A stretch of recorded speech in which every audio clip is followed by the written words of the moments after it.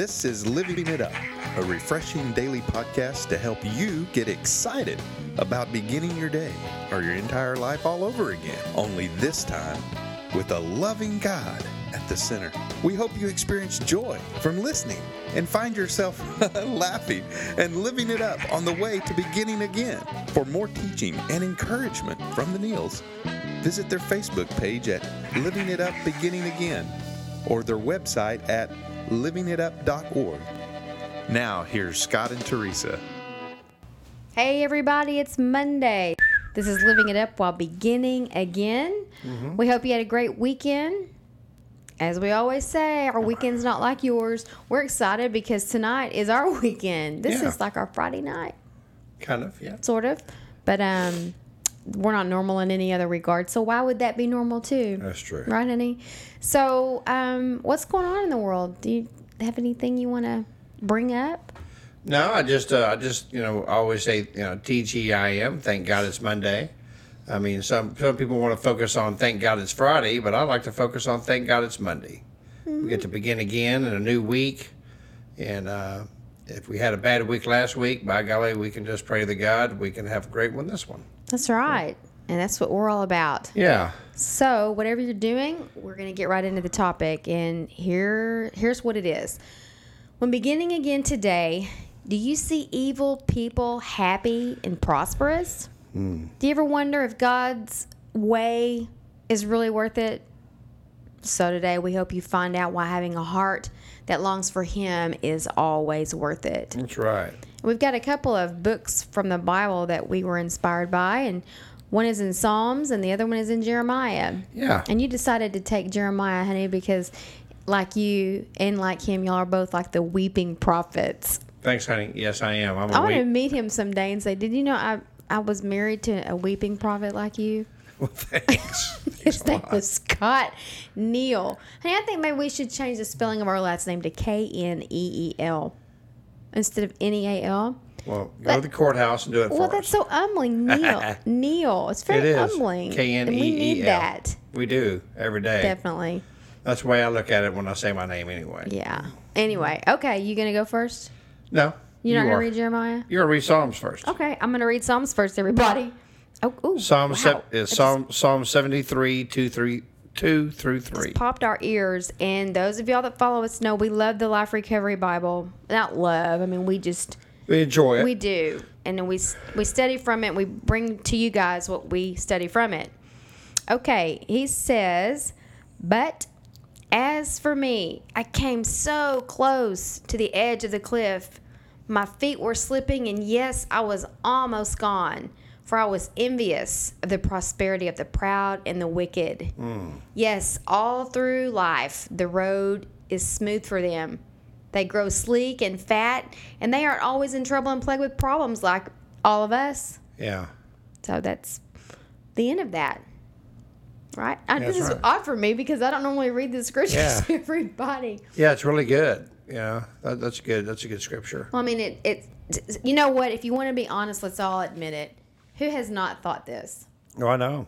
Who has not thought? No matter how wealthy or prosperity you have, there's always someone that has, you think, a little bit more than you do, maybe. And it doesn't have to just even be a thing. It could be, why do they have such a great marriage? Or why are their kids so, healthy and so educated and making straight A's and doing so well and all of that? It doesn't have to be a thing. Yeah. Why do they have so much joy? Yeah. Those envious feelings and jealousy, it causes us to stumble. That's why we've got to be rid of it. That's right. So this is really a big deal in the world today for anybody that wants to admit it. And in this particular passage, if we go on, the psalmist who wrote this, he had begun to wonder whether following God's program was worth it. Doing God's will, in other words. It seemed to him that evil people were happy and prosperous, and to him it just didn't make any sense, and he was overthinking it so much that he almost stumbled himself. That's right. So in the verses, however, what's so great about it, he finally came to his senses. His flesh took over. Yeah. When he got grounded again, he came to his senses, and when it was all said and done, we have to remember that God's justice will be served. We all know that our dependencies, our obsessions, our addictions, whatever you want to call it, they work for a while to help anesthetize these anger or jealous or envious feelings that we have when we see this. And they'll work for a while, but they're destructive. And it's God's way of doing things and keeping our eyes on Him and on the big prize, the end. That's the only way we're going to be able to continue on in this life and enjoy it. And His way is the only thing that leads to wholeness, but more than that, to eternal life. Okay, so we need to always be wise and follow His plan, no matter how difficult it is and how hard it may seem for us in the present.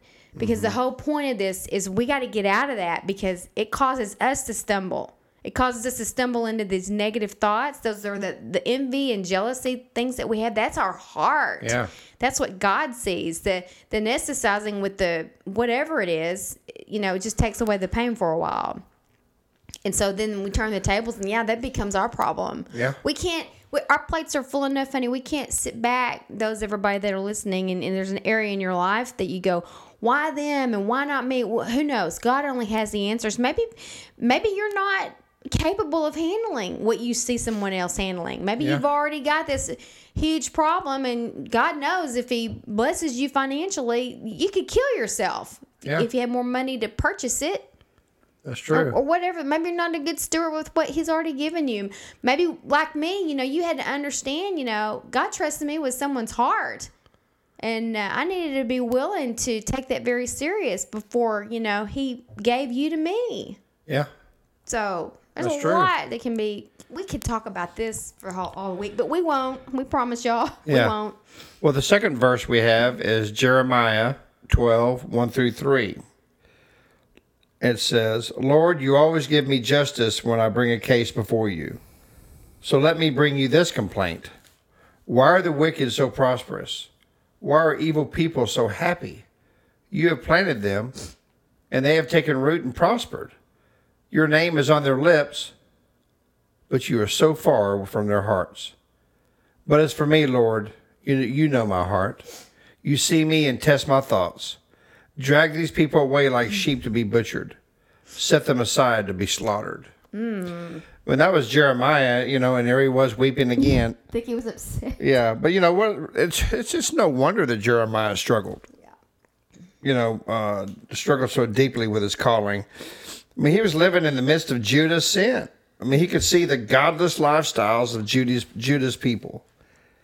And he knew God's concern about them, and their sin. So he asked the question, why do wicked people prosper?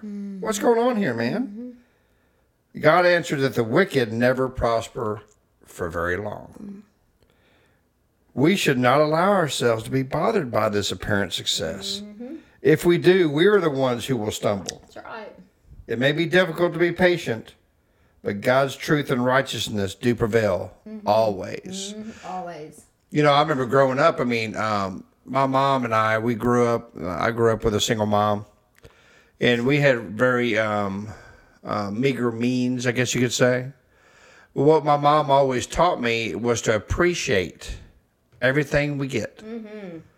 I wasn't growing up in the midst of the Lord at that time, but my mom did have Christian values, and that was one of them. She just wanted me to appreciate everything that I do receive.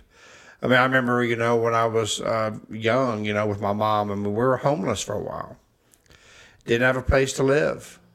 And then when we did get an apartment, we had relatives, bring us food. It was very humbling. But we appreciated everything people did for us. And as I grew up actually in a very affluent neighborhood. I lived on the other side of the tracks. But I went to a school that had a very affluent kids in high school. They're all driving really nice cars and living in mansions and whatever that may be. And here's my mom and I in this little apartment. But man, I'll tell you what, to us, that was a mansion. Sure. It was awesome. They'd be eating T-bone steaks. My mom would be fixing us sloppy joes, And they were coming to your house. Yeah, and they were coming to, my friends loved to come to our apartment, There'd be 12 of them in our little apartment eating sloppy joes because it wasn't the food that they loved. It was my mom. Aw. They loved being around her because she was the type of person that exuded that. Even though we're eating sloppy joes, she appreciated the fact that we had something to eat. And that's one way that you can get over envy. Do you appreciate what you do have? Good. Or do you keep looking for things you don't? Seriously, ask yourself that question. When's the last time you just thanked the Lord for what you do have? I bet you he would appreciate it too. I mean, the God that I know never worries or said, "Oh Lord, here they come again with this complaint or with this want." The thing about... but hold on one second. I'm sorry. I thought you were done. No, but you know what? My point is, he doesn't get tired of us coming to him with what we want or desire. But it sure would be. I think it sure would be nice for him, and that's what I try to think of daily. Yeah. Is just telling God, you know what, man, I appreciate what I have. Right. Thank you for what I have, man. Yeah, I've got a beat up old car, but you know what? It started today. Right.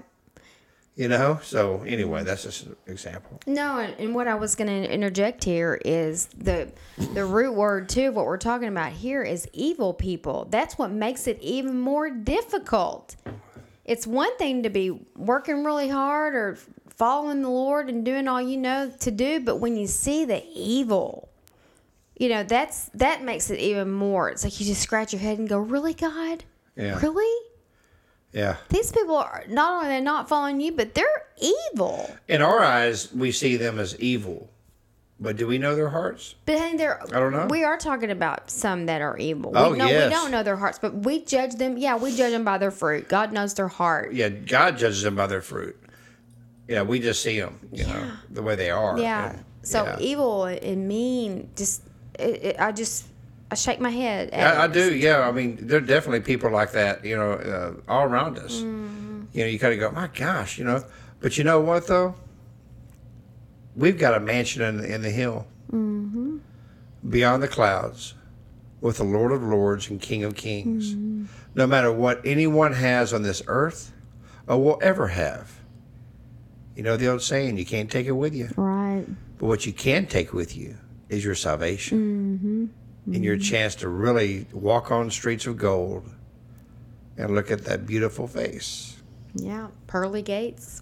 And just to be able to see Jesus, Right. man, that's worth all the money, all the prosperity, all the affirmation in the world. It's just to be able to bow at his feet. But you know what? If you think that you don't have enough, just think about one thing. The cross. You got everything, man. You got it all. Okay? And we know times can be tough. We experience them too. And sometimes we shake our head like, golly, man. How come things have to be so tough sometimes? But Jesus loves you. And for me, that's enough. That's enough. It is. And I think that we've pretty much said it all in here today. I think so. We want it to be thought-provoking. We hope there's something that, spoke to you through this. Anyway, you know what? Maybe right now you're thinking, golly, man, I am envious. And I do judge people. And I do look, around thinking, man, that's not fair. Man, I'll tell you what, no matter how much money you have or how much money you don't have or what you got or don't have,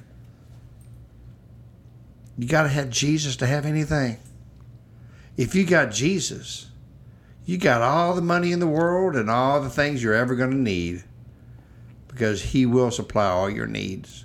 And that need is him, Jesus. So if you've never given your life to him, man, we really want to encourage you to do that today. And after you do give your life to Christ, we encourage you to go to a church and get baptized. Baptism is not a requirement for you to be saved. Right. But it is showing the world, yeah, I'm all in. And following the footsteps of Jesus Christ, who was baptized. If he did it, that's good enough for me. That's right. So listen, if you've never given your life to him, or maybe you thought you had and you want to come on back to him, we pray that you pray this prayer of salvation and know that you are saved. Mm-hmm. Lord Jesus, thank you for who you are. Lord, I know you died on the cross, that you rose on the third day. And because of the cross, you say my sins are forgiven if I ask you from a sincere heart to forgive me. Jesus, please forgive me of my sins. Lord, I need you in my life. I give it all to you today. I don't want to be envious. I want to be all yours. In Jesus' name, amen. Mm-hmm. Okay. Well, thank y'all so much. And if you did pray that prayer, please email us at info@livingitup.org. And we'd love to hear from you. All right. Well, this has been good. Yeah, it has. It's a new week. We look forward to, getting to talk to you 4 more times this week. And until then, keep living it up While beginning again.